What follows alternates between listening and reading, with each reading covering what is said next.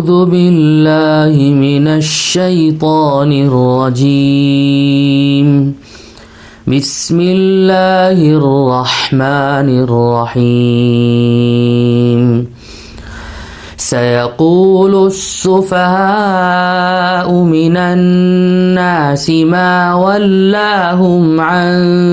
قبلتهم التي كانوا عليها قل لله المشرق والمغرب يهدي من يشاء إلى صراط مستقيم سيقول السفهاء من الناس ما ولاهم عن قبلتهم التي كانوا عليها. اب یہ بیوقوف لوگ کہیں گے آخر وہ کیا چیز ہے جس نے ان مسلمانوں کو اس قبلے سے رخ پھیرنے پر آمادہ کر دیا جس کی طرف وہ منہ کرتے چلے آ رہے تھے. سیقول السفہاء من الناس، لوگوں میں سے بیوقوف لوگ اب عن قریب یہ چرچا کریں گے، یہ بات کہیں گے، ما ولاہم عن قبلتہم التی کانوا علیہا، کس چیز نے ان کو اپنا رخ پھیرنے پر آمادہ کر دیا اس قبلے سے، کانوا علیہا، جس قبلے پر پہلے یہ عمل پیرا تھے، جس قبلے کی طرف پہلے رخ کر کے یہ نماز پڑھ رہے تھے. قل للہ المشرق والمغرب، آپ کہہ دیجئے کہ مشرق اور مغرب سب اللہ ہی کی ہیں. یہدی من یشاء الی صراط مستقیم، وہ جس کو چاہتا ہے سیدھی راہ کی ہدایت کر دیتا ہے، وہ جس کو چاہتا ہے سیدھی راہ، سیدھا راستہ دکھاتا ہے. سیقول السفہاء من الناس ما ولاہم، یہاں سے قبلے کی تبدیلی اور اس سے پیدا ہونے والے مسائل کا تفصیلی بیان شروع ہو رہا ہے. واقعات کا پس منظر یہ ہے کہ مکہ مکرمہ میں آپ صلی اللہ علیہ وسلم جب نماز ادا فرماتے تھے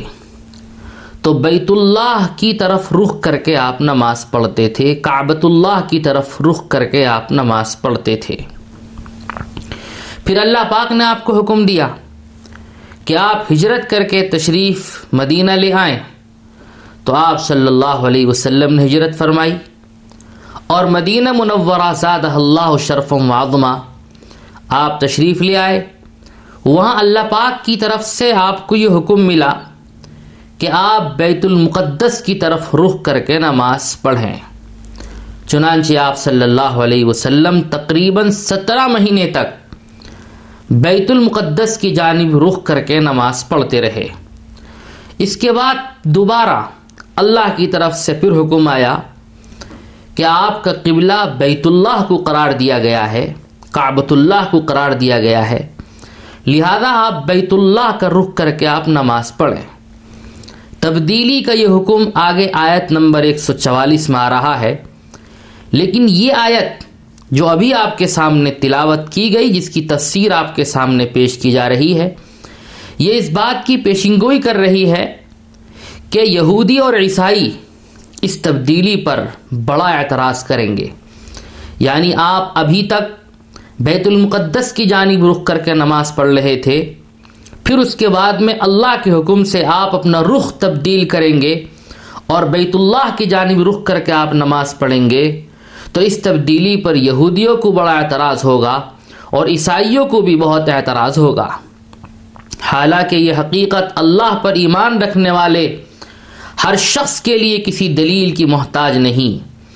کہ قبلے کی کوئی خاص سمت مقرر کرنے کا مطلب یہ ہرگز نہیں ہے کہ اللہ پاک قبلے کی اس سمت میں خود تشریف فرما ہے. اللہ پاک قبلے کی اسی سمت میں موجود ہیں جس سمت میں اللہ پاک نے تبدیلی کا حکم فرمایا ہے. حقیقت یہ ہے کہ اللہ پاک تو ہر سمت میں موجود ہیں، ہر جگہ موجود ہیں، اللہ پاک کسی جگہ کے محتاج نہیں ہے، کسی مکان کے محتاج نہیں ہے. مشرق ہو یا مغرب، شمال ہو یا جنوب، یہ ساری جہتیں اللہ ہی کی بنائی ہوئی ہیں. البتہ چونکہ مصلحت کا تقاضا یہ ہے کہ اللہ کی عبادت کرتے وقت تمام مؤمنوں کے لیے کوئی ایک سمت مقرر کر دی جائے، تمام ایمان والوں کے لیے کوئی ایک جہت مقرر کر دی جائے، اور پھر وہ اسی جہت کی طرف رخ کر کے، اسی سمت کی طرف رخ کر کے نماز پڑھیں. اس لیے سمت اللہ ہی کی اپنی حکمت کے تحت مقرر فرمائی ہوئی ہے. اس کا مطلب یہ نہیں ہوتا کہ وہ سمت بذات خود مقصود ہے یا وہ سمت بذات خود مقدس ہے. جو کچھ تقدس کسی قبلے یا اس کی سمت میں آتا ہے تو صرف اس وجہ سے آتا ہے کہ اللہ کا حکم اس میں آتا ہے. اللہ کے حکم کی وجہ سے کسی سمت اور کسی قبلے کے اندر تقدس آتا ہے. چنانچہ وہ اپنی حکمت کے مطابق جب چاہے جس سمت کو چاہے قبلہ قرار دے سکتا ہے. ایک مومن کا سیدھا راستہ یہ ہے کہ وہ اس حقیقت کو سمجھ کر اللہ کے ہر حکم کے آگے سر تسلیم خم کر دے، اللہ کے حکم کی تعمیل میں آگے بڑھ جائے، سبقت کر جائے، اور اللہ کا حکم جب آ جائے تو پس و پیش سے کام نہ لے، پیچھے نہ ہٹے. آیت کے اخیر میں جو سیدھی راہ کا ذکر ہے، اس سے مراد اسی حقیقت کا ادراک ہے. اللہ نے فرمایا قل للہ المشرق والمغرب، آپ کہہ دیجئے کہ مشرق اور مغرب سب اللہ ہی کی ہیں. یہدی من یشاء الی صراط مستقیم، اللہ جس کو چاہتا ہے سیدھی راہ کی ہدایت عطا فرماتا ہے، اللہ جس کو چاہتا ہے سیدھا راستہ دکھاتا ہے. اس میں سیدھے راستے سے مراد یہی ہے کہ ایمان والا اس حقیقت کو سمجھ جائے کہ کسی سمت، جہت اور قبلے کے اندر جو تقدس آتا ہے وہ اللہ کے حکم کی بنیاد پر آتا ہے. وَكَذَلِكَ جَعَلْنَاكُمْ أُمَّةً وَسَطًا لِتَكُونُوا شُهَدَاءَ عَلَى النَّاسِ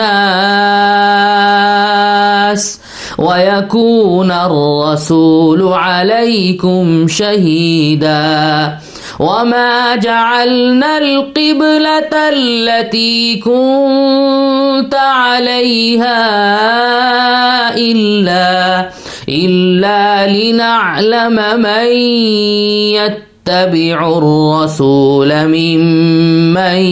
ينقلب على عقبيه وَإِن كَانَتْ لَكَبِيرَةً إِلَّا عَلَى الَّذِينَ هَدَى اللَّهُ وَمَا كَانَ اللَّهُ لِيُضِيعَ إِيمَانَكُمْ إِنَّ اللَّهَ بِالنَّاسِ لَرَءُوفٌ رَحِيمٌ.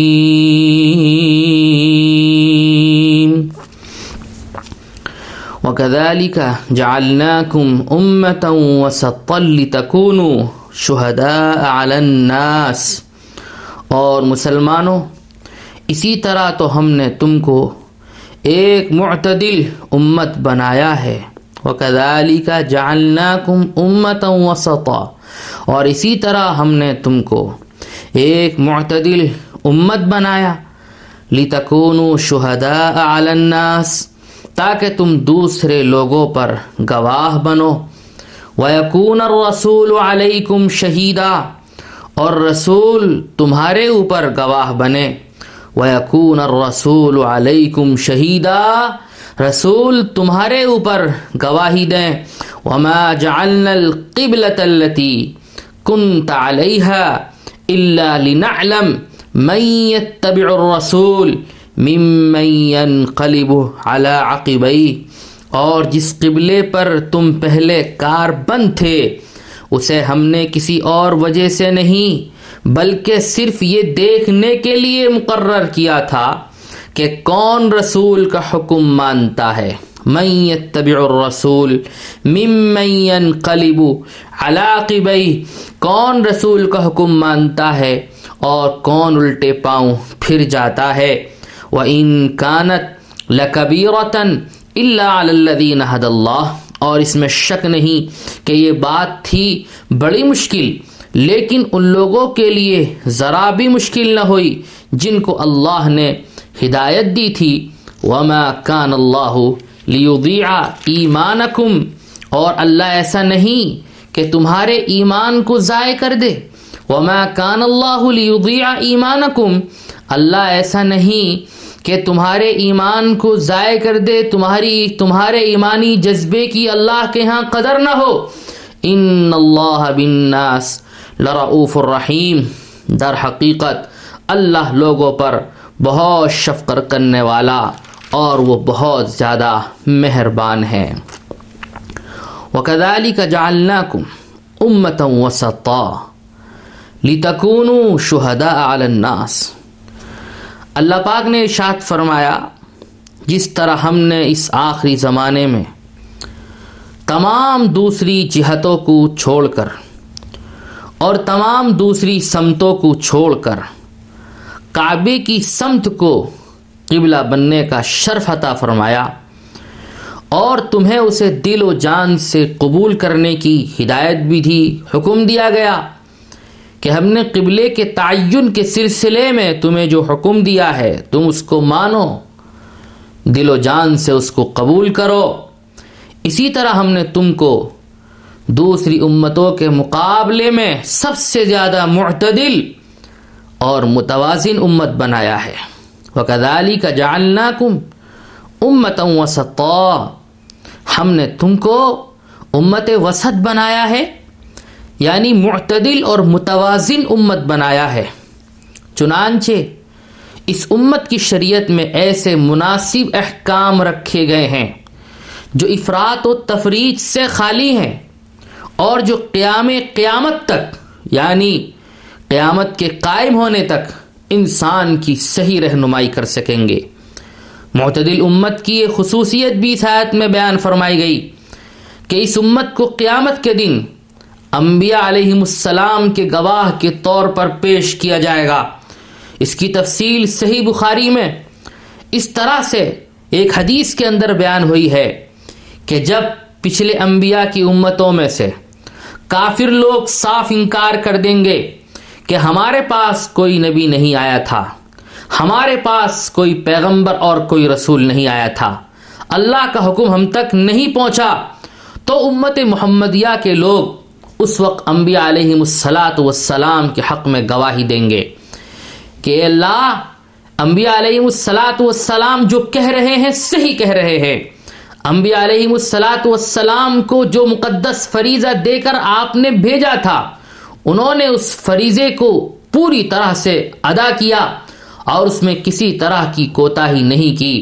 آپ نے جو حق کا پیغام دے کر ان کو بھیجا تھا انہوں نے حق کا پیغام صحیح اپنی امت تک پہنچایا اور پسو پیش سے کام نہیں لیا۔ ان لوگوں نے اس سلسلے میں کبھی کوئی کوتاہی نہیں کی۔ تو ان سے پوچھا جائے گا کہ اس وقت تو تم لوگ موجود نہیں تھے جب یہ انبیاء علیہم السلام اپنی امتوں کی طرف مبعوث ہوئے تھے، تو تم کیوں کر اور کس طرح سے ان حضرات کے حق میں گواہی دے رہے ہو؟ تو وہ لوگ کہیں گے کہ یہ بات ٹھیک ہے، اگرچہ ہم لوگ اس وقت موجود نہیں تھے، اس موقع پر موجود نہیں تھے، لیکن ہمارے نبی حضرت محمد رسول اللہ صلی اللہ علیہ وسلم نے وحی سے باخبر ہو کر ہم کو یہ بات بتلا دی تھی کہ انبیاء علیہم السلام مجھ سے پہلے جتنے آئے ان سب نے اللہ کے پیغام حق کو اپنی امت تک صحیح پہنچایا، کسی طرح کے کسی جھول سے اور کسی کمی بیشی اور کسی تقصیر اور کوتاہی سے کام نہیں لیا گیا۔ ان کے اس مقصد کو پہنچانے میں انہوں نے اپنے مقصد میں پوری طرح سے کامیابی حاصل کی۔ جس مقصد کو دے کر انہیں بھیجا گیا تھا اس مقصد میں پوری محنت اور جاں فشانی سے انہوں نے کام کیا۔ آپ صلی اللہ علیہ وسلم نے وحی سے باخبر ہو کر ہم کو یہ بات بتائی کہ انبیاء سابقین اپنی امتوں کی طرف بھیجے گئے اور حق کے پیغام کو پہنچایا اور پوری طرح سے پہنچایا، اس میں کسی طرح کی کوتاہی نہیں برتی گئی۔ حضور پاک صلی اللہ علیہ وسلم کی بات پر ہمیں اپنے ذاتی مشاہدے سے زیادہ اعتماد ہے. اس لیے ہم یہ بات کہہ رہے ہیں کہ انبیاء علیہم الصلاۃ والسلام جو کہہ رہے ہیں کہ ہم آپ کے بھیجے ہوئے ہیں اور آپ نے جس قوم کی طرف ہمیں بھیجا ہم نے وہاں آپ کا پیغام پہنچایا، آپ نے جو جو حکم دیا ہم نے اس قوم تک پہنچایا. یہ لوگ صحیح کہہ رہے ہیں، اور ان کی امت ان کے تعلق سے جو کہہ رہی ہے کہ ہم تک کوئی نبی نہیں آیا اور ہم تک پیغام حق نہیں پہنچایا گیا، یہ امت غلط بات کہہ رہی ہے. ان کی امت کے جو لوگ ہیں یہ صحیح بات نہیں کہہ رہے ہیں. جب امت محمدیہ کے افراد انبیاء سابقین کے حق میں گواہی دیں گے تو آپ صلی اللہ علیہ وسلم اپنی امت کی تصدیق فرمائیں گے. اس لیے اللہ نے کہا وَكَذَلِكَ جَعَلْنَاكُمْ أُمَّةً وَسَطًا لِتَكُونُوا شُهَدَاءَ عَلَى النَّاسِ، ہم نے تم کو امت وسط بنایا ہے، معتدل اور متوازن امت بنایا ہے تاکہ تم لوگوں پر گواہ بنو. وَيَكُونَ الرَّسُولُ عَلَيْكُمْ شَهِيدًا، اور نبی پھر تمہارے اوپر گواہی دیں. بعض مفسرین نے امت محمدیہ کے گواہ ہونے کے یہ بھی معنی بیان کیے ہیں کہ یہاں شہادت سے مراد حق کی دعوت و تبلیغ ہے. شہادت سے مراد یہاں پر حق کی دعوت اور تبلیغ ہے. مطلب اس کا یہ ہے کہ یہ امت پوری انسانیت کو اسی طرح سے حق کا پیغام پہنچائے گی جس طرح سے نبی کریم صلی اللہ علیہ وسلم نے پوری انسانیت کو حق کا پیغام پہنچایا تھا، اور جس طرح سے آپ صلی اللہ علیہ وسلم نے حق کی دعوت دی تھی اور حق کی دعوت و تبلیغ میں اپنے آپ کو کھپایا تھا، آپ کی امت بھی یہ کام انجام دے گی. باتیں دونوں اپنی اپنی جگہ درست ہیں، ان میں کوئی تعارض بھی نہیں ہے. پھر آگے فرمایا گیا وَمَا جَعَلْنَا الْقِبْلَةَ الَّتِي كُنْتَ عَلَيْهَا إِلَّا لِنَعْلَمَ مَن يَتَّبِعُ الرَّسُولَ مِمَّن يَنقَلِبُ عَلَى عَقِبَيْهِ، کہ جس قبلے پر آپ پہلے کاربند تھے وہ اس لیے اس قبلے کو ہم نے مقرر کیا تھا تاکہ ہم جان لیں کون رسول کا اتباع کرتا ہے اور کون الٹے پاؤں پھرتا ہے. مطلب اس کا یہ ہے کہ پہلے کچھ عرصے کے لیے بیت المقدس کو قبلہ بنانے کا جو حکم ہم نے دیا تھا اس کا مقصد ایک امتحان لینا تھا، اور امتحان یہ کہ کون قبلے کی اصل حقیقت کو سمجھ کر اللہ کے حکم کی تعمیل کرتا ہے اور کون ہے جو کسی ایک قبلے کو بذات خود ہمیشہ کے لیے مقدس مان کر اللہ کے بجائے اسی کی عبادت شروع کر دیتا ہے. قبلے کی تبدیلی سے یہی بات واضح کرنا مقصود تھی کہ عبادت بیت اللہ کی نہیں اللہ کی کرنی ہے، ورنہ تو پھر اس میں اور بت پرستی میں کیا فرق رہ جائے گا. اگلے جملے میں اللہ نے یہ بھی واضح فرما دیا کہ جو لوگ صدیوں سے بیت اللہ کو قبلہ مانتے چلے آ رہے تھے ان کے لیے اچانک بیت المقدس کی طرف رخ موڑ دینا کوئی آسان بات نہ تھی، اور وجہ اس کی یہ ہے کہ صدیوں سے دلوں پر حکمرانی کرنے والے اعتقادات کو ایک دم سے بدل لینا، یکا یک ان میں تبدیلی لے آنا، یہ بہت مشکل کام ہوتا ہے، بڑا مشکل مرحلہ ہوتا ہے. لیکن جن لوگوں کو اللہ نے سمجھ عطا فرمائی اور وہ یہ سمجھتے ہیں جانتے ہیں کہ کسی بھی چیز میں ذاتی اعتبار سے کوئی تقدس نہیں ہوتا، حرمت نہیں ہوتی، احترام نہیں، اور دراصل تقدس جو کسی چیز میں آتا ہے، احترام اور عظمت جو کسی چیز میں آتی ہے، وہ اللہ ہی کے حکم کی بنیاد پر آتی ہے. جن لوگوں کو اللہ نے سمجھ عطا فرمائی ان کو نئے قبلے کی طرف رخ کرنے میں ذرا بھی دقت پیش نہیں آئی، کیونکہ وہ سمجھ رہے تھے کہ ہم پہلے بھی اللہ کے بندے اور اس کے تابع فرمان تھے، ہم پہلے بھی اللہ ہی کے حکم کے تابع تھے، اللہ کے مطیع تھے، اور آج بھی اسی کے حکم پر ہم ایسا کر رہے ہیں. اللہ نے فرمایا وَمَا جَعَلْنَا الْقِبْلَةَ الَّتِي كُنْتَ عَلَيْهَا إِلَّا لِنَعْلَمَ مَن يَتَّبِعُ الرَّسُولَ مِمَّن يَنقَلِبُ عَلَى عَقِبَيْهِ وَإِن كَانَتْ لَكَبِيرَةً إِلَّا عَلَى الَّذِينَ هَدَى اللَّهُ، اگرچہ قبلے کی تبدیلی بڑا مشکل کام تھا مگر جن لوگوں کو اللہ نے ہدایت دے رکھی تھی ان کے لیے مشکل کام نہ رہا، ان کو دشواری پیش نہیں آئی. وجہ اس کی یہ ہے کہ جن لوگوں کو اللہ نے ہدایت دے رکھی تھی ان کو یہ علم تھا اور ان کے ذہن و دماغ میں یہ بات بیٹھی ہوئی تھی کہ کسی چیز کے اندر ذاتی طور پر تقدس جو آتا ہے وہ اللہ کے حکم کی بنیاد پر آتا ہے. اللہ کا حکم اگر نہ ہو یعنی تقدس اور عظمت کا تو پھر وہاں پر حکم وہ چیز مقدس بھی نہیں رہ جاتی ہے اور وہ چیز باعظمت بھی نہیں رہ جاتی ہے. وَمَا كَانَ اللَّهُ لِيُضِيعَ إِيمَانَكُمْ، اللہ نے فرمایا کہ ایسا نہیں کہ اللہ تمہارا ایمان ضائع کر دے. مطلب اس کا ایک تو یہ ہے جس کو حضرت حسن بصری رحمۃ اللہ علیہ نے بیان فرمایا ہے کہ اگرچہ نئے قبلے کو اختیار کر لینا مشکل تھا لیکن جن لوگوں نے اپنی قوت ایمانی کا مظاہرہ کرتے ہوئے اس کو بے چون و چرا تسلیم کر لیا، اللہ ان کے اس ایمانی جذبے کو ضائع نہیں کرے گا بلکہ اللہ اس پر ان کو اجر عظیم عطا فرمائے گا. اللہ نے فرمایا وَمَا كَانَ اللَّهُ لِيُضِيعَ إِيمَانَكُمْ، اللہ ایسا نہیں ہے کہ تمہارے ایمان کو ضائع کر دے. مطلب اس کا یہ ہے کہ نئے قبلے کو اختیار کر لینا مشکل ضرور، لیکن اگر قوت ایمانی کا مظاہرہ کرتے ہوئے اسے بے چون و چرا اور بغیر کسی اشکال اور اعتراض کے مان لیا گیا تو اللہ تعالیٰ کو اس ایمانی جذبے کی قدر ہوئی ہے، اللہ نے سراہا ہے اور اللہ نے اس کو فرمایا ہے کہ اللہ تمہارے اس ایمانی جذبے کو ضائع نہیں کرے گا بلکہ اللہ تمہیں اس پر اجر عظیم عطا فرمائے گا، بہت ثواب عطا فرمائے گا. وَمَا كَانَ اللَّهُ لِيُضِيعَ إِيمَانَكُمْ. اور دوسرا مطلب اس کا یہ ہے کہ یہ ایک سوال کا جواب ہے جو بعض صحابہ کے دلوں میں پیدا ہوا تھا کہ بہت سے مسلمان اس وقت دنیا سے تشریف لے گئے یعنی ان کی وفات ہو گئی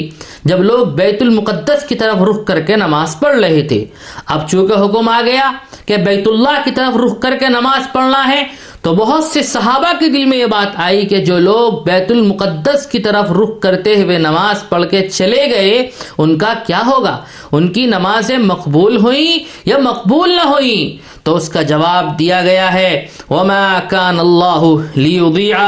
إِيمَانَكُمْ،